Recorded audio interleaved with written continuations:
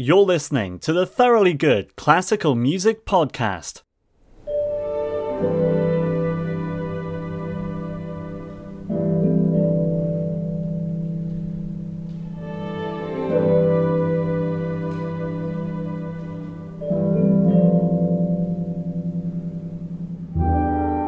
This podcast spotlights a new work written by composer Mark Anthony Turnage. The one problem is that I also have this thing where, for instance, the concerto I wrote for Peter Erskine is called Erskine, and I wrote a piece for Håkan Hardenberg, the trumpet player, called Håkan, and my publishers don't like it much because they say, well, how the hell can we get anybody else to play that, because it's got the name of the soloist on the bloody piece. But I think that my assumption is that there's a sort of a playful belligerence in titling works that way. Well, would that be fair? Yeah, I mean, I didn't call this Karnak, although I've actually, funny enough, I have written a piece for John, which is called Karnak. But it's because you can't be, but by that stage you can't be bothered to come up with a different title. No, I just think it's nice.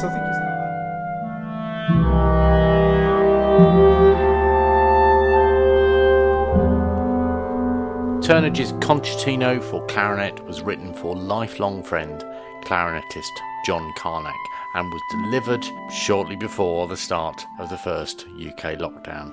You hear it here in rehearsal in Birmingham, and it will be performed for the second time at Music at Malling in Kent in late September by the Birmingham Contemporary Music Group, conducted by Thomas Kemp. Listen out in this interview for the warmth between Turnage and Karnak. Map that onto the sounds Turnage has written into the score and those Karnak draws from his clarinet. Composers write for musicians. That's what I've learned here. Just like Ben Goldschneider said in the previous podcast. Tell me about the work. That's obviously not the first time you've played it through, because that is a well-fingered copy. Well, I've had an extended learning period on it for obvious reasons, because Mark said he was going to write a piece for me about 3 years ago to tie in with his, a certain birthday with a naught on the end of it, which was last year. 40th, that's right, correct. And so he, true to his word, this piece was written and he sent me the music in March 2020. Perfect timing. So it's well fingered because I'm well thumbed because I've had 18 months to practice and sweat and practice it, really. So, but I don't get the impression that you needed all 18 months in order to practice it, or are you about to reveal that it's actually quite fiendish? It's not fiendish, no, because Mark really understands the instrument. He knows what the clarinet can do really well, and he also he knows my playing, and he knows all his soloists playing. When he said he was going to write it, I know how busy he is, and I also know we're just the best friends, have been for 30 years. So we know each other really, really well. I didn't need to mention it to Mark, because I knew he would come up with the goods. So I thought about it every day, what I would like, what sort of piece I would like. But I didn't discuss it with Mark because he's so busy, and I trusted him he would get it to me when he said he would, to tie him with his 40th birthday. So it's his 40th birthday. 40th birthday. But when the when he sent it to me, which was absolutely bang on time, it was exactly what I was hoping for.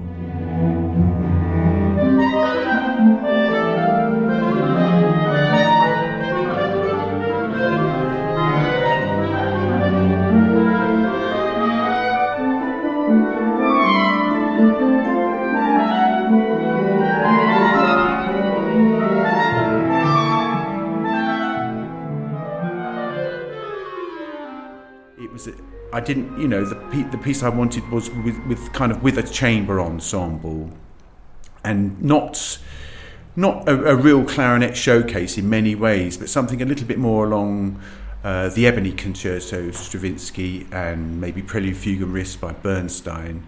It feels like a partnership.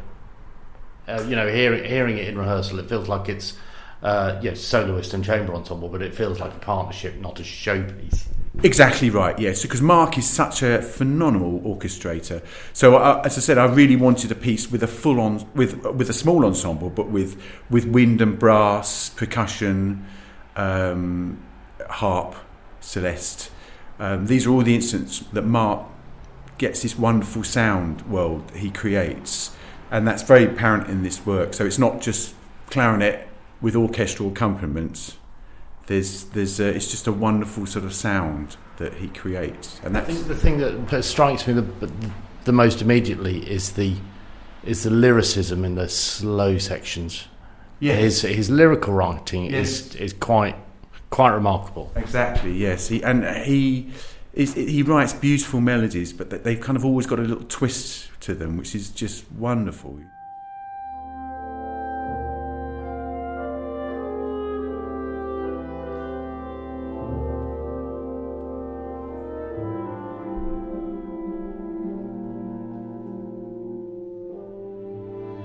The second movement, which is Romanza, which is dedicated to myself and my long-term suffering partner Annette Wardell, and particularly the final movement, which is Sad Soliloquy, which is dedicated to my late parents, who Mark knew, and that's particularly lyrical and particularly what's the word? Sort of emotional, you know. So yes, absolutely. So this was the first time that you rehearsed together. No, Tom. You can't play any of this kind of music without rehearsing it properly. I've always felt like Stefan that music is one vast topic, but you have to bring the same level of precision to this music as you would to Mozart or Schubert, and actually it's so brilliantly orchestrated and so precise. If something's not quite right, it's very obvious because the music is so well constructed, and I think Mark's able to, there's something very soulful about his music, which is, I think, just very instinctive. And for whatever forces he's writing for, he's able to bring that into play. And every piece that I've ever performed or conducted of Mark's, it's always been different. He never, there's never such a thing as a generic piece, but you can always tell it's written by him. And so much music that's written today, it's a celebration of creativity. I think audiences. I'd actually defy audiences not to enjoy the programme that we're performing tonight, because it's just full of invention. You know, there's so much energy in some pieces, aggression, pathos, tranquility. It's all there. It's in all great music, and I really think it's important for, as performers, that we really support new compositions and actually try and champion them, because, you know, it's as great as any of the best music ever written.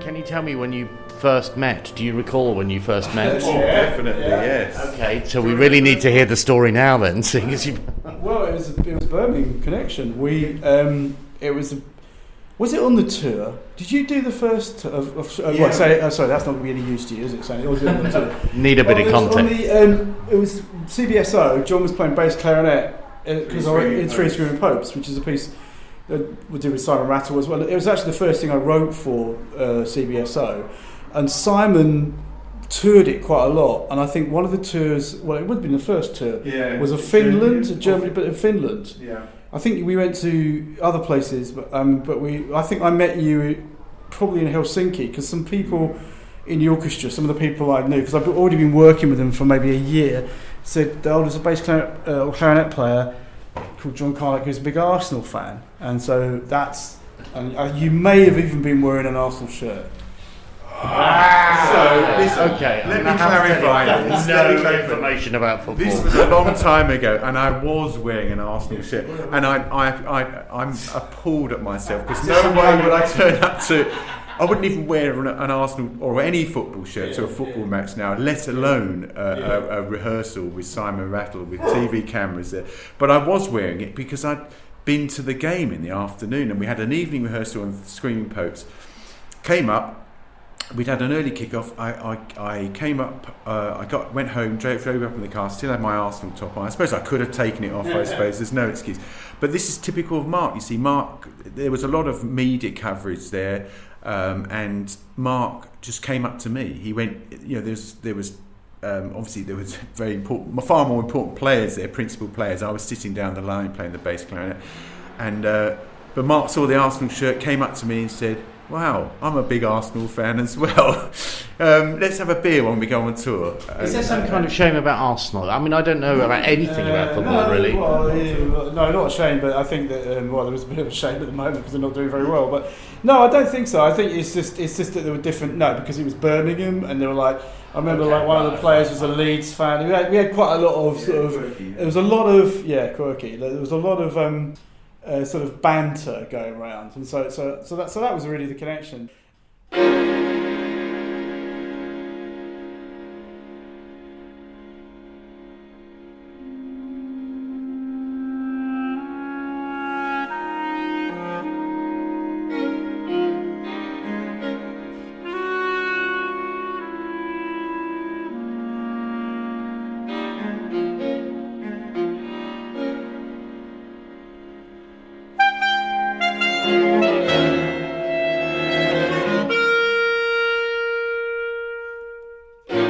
I mean, I heard John play various things, and I always thought that, I really want to write. I mean, I've written smaller pieces for John. This is the first time bigger pieces, come out of our friendship. But I just thought I want to write something. I heard John play my clarinet quintet, Invention on Solitude, which I'd written years ago, and he played it with a tippet quartet, and I'd heard John play other of my pieces, but I thought, I want to do something more than just clarinet and piano. I want to do something for larger forces. So it's very rare these days because you're asked to write pieces by organisations, and sometimes it's not easy to do pieces just for like mates. And I thought no, and this is just before, actually, think about it, it's just before lockdown when I wrote it, isn't it? It was January last year. He said that you sent it literally about a month before lockdown. He said that you sent it on time as well. I always do that. But the thing is, but it is interesting because it was, and that's why it's sort of got delayed and stuff, and it ended up with the BCMG, which is great. I mean,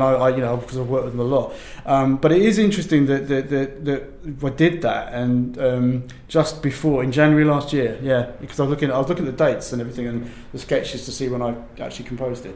But it's sort of nicer to write. I mean, I always like personal connections. I mean, I've done a few things for different jazz players where I wrote this percussion a drum concerto for Pete Erskine, this jazz drummer, and that piece also has movements for one for his kids, one for his wife. I quite like doing these things because it sort of feels much more personal than just writing a concerto for somebody. And is it a more liberating process because you're writing because there's something personal in it? Well, not so much liberating, but just there seems to be a purpose for it, and it seems like very personal to them. The one problem is that I also have this thing where, for instance, the concerto I wrote for Peter Erskine is called Erskine, and I wrote a piece for Håkan Hardenberg, the trumpet player, called Håkan, and my publishers don't like it much because they say, well, how the hell can we get anybody else to play that, because it's got the name of the soloist on the bloody piece. But I think that my assumption is that there's a sort of a playful belligerence in titling works that way. Well, would that be fair? Yeah, I mean, I didn't call this Karnak, although I've actually, funny enough, I have written a piece for John, which is called Karnak. But it's because you can't be, by that stage you can't be bothered to come up with a different name. No, I just think it's nice. I think it's not. I do. I think when you work with orchestras where you know the players. This happened. In fact, this happened first of all with the CBSO, that I knew some of the players. I knew who the Jonathan Holland, actually, the trumpet. I knew that he was going to be playing. I know it becomes much more than just an instrument. It becomes. I got to a stage because I had a 4-year residency with the CBSO where I was actually writing when I sketch it, I was writing the name of the player. Usually they got to do it, which is really nice. But it just feels personal. I love players, and I wasn't good enough. I played the flute when I was a kid, and I actually wanted to play the clarinet. That's another story. And I lined up at school and was at the end of the line and ended up with the flute, which is sort of not great, really. Well, unless of course you're a flautist. I wasn't a very good flautist, but I secretly wanted to play the clarinet, but I never did. So that's the other thing where I've written a lot of clarinet music. But I just feel that I write for a lot for clarinet anyway, orchestrally, and bass clarinet in particular. I mean, it's great to have Mark O'Brien playing, in this piece, because I've worked with him a lot. So it feels like I feel very comfortable. I love the range. I love the fact you can dip out. You can flute so much, but it doesn't sound so good. It just feels like a great instrument. Anyway, I'm going to land myself in it with flute players. What do you especially like about this work, please? It's really quirky piece. I love the fact that Mark loves jazz, and he listens to a lot of jazz, and a lot of the melodies they're beautiful melodies, and suddenly it would just go off and do something like, might just be 5 or 6 notes, it would just go off a little tangent as if it's been improvised by a sort of tenor saxophone player or something like that in a quintet. And it's so fresh. I mean, a lot of this does, particularly in the third movement here, where there's bits where you think it's almost improvised. And I wish I could improvise. I can't improvise at all.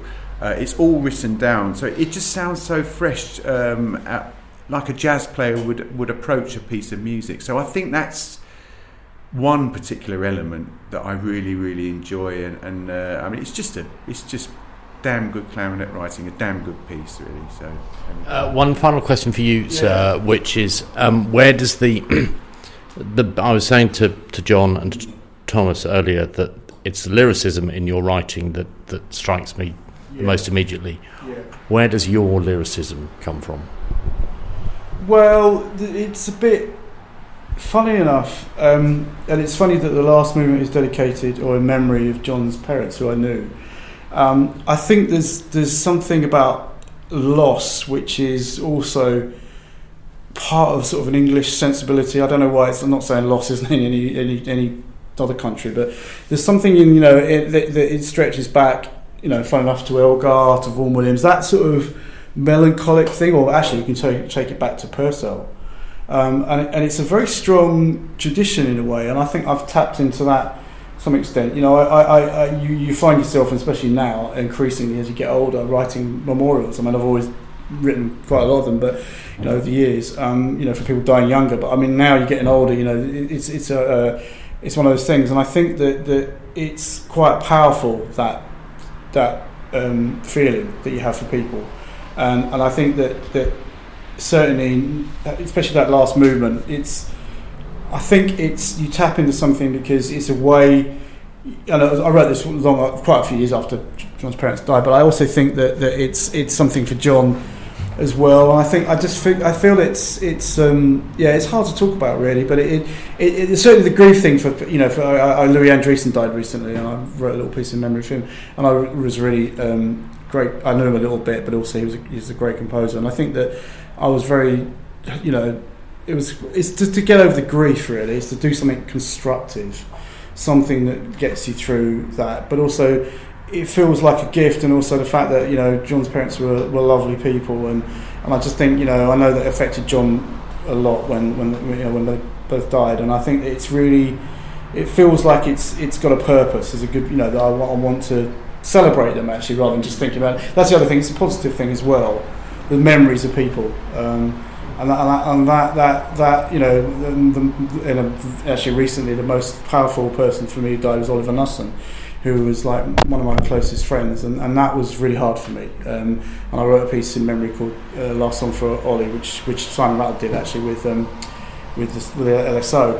And that is a huge thing. I miss him every day, and but I feel that he's there somewhere. So does that make the process cathartic? Or when I'm going through a grieving process at the moment, the details of which are not relevant for the conversation, but when I hear that from you, that makes me go, that would make me want to approach the work or those moments in the work with an enormous amount of caution or trepidation because of what it might trigger? Well, yes, but the thing is, I think that it's like.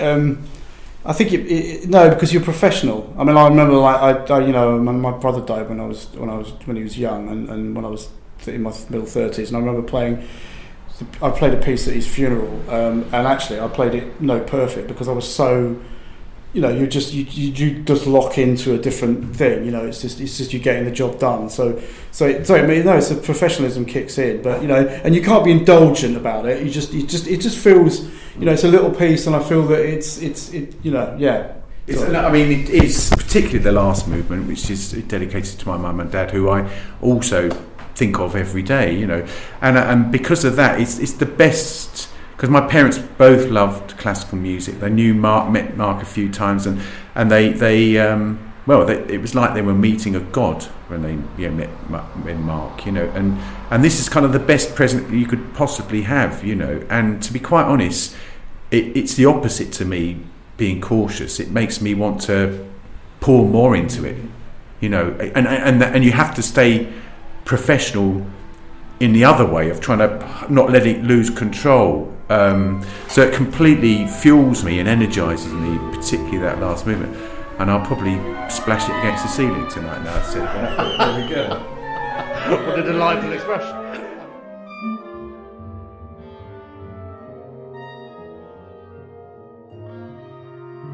You've been listening to the Thoroughly Good Classical Music Podcast presented by John Jacob.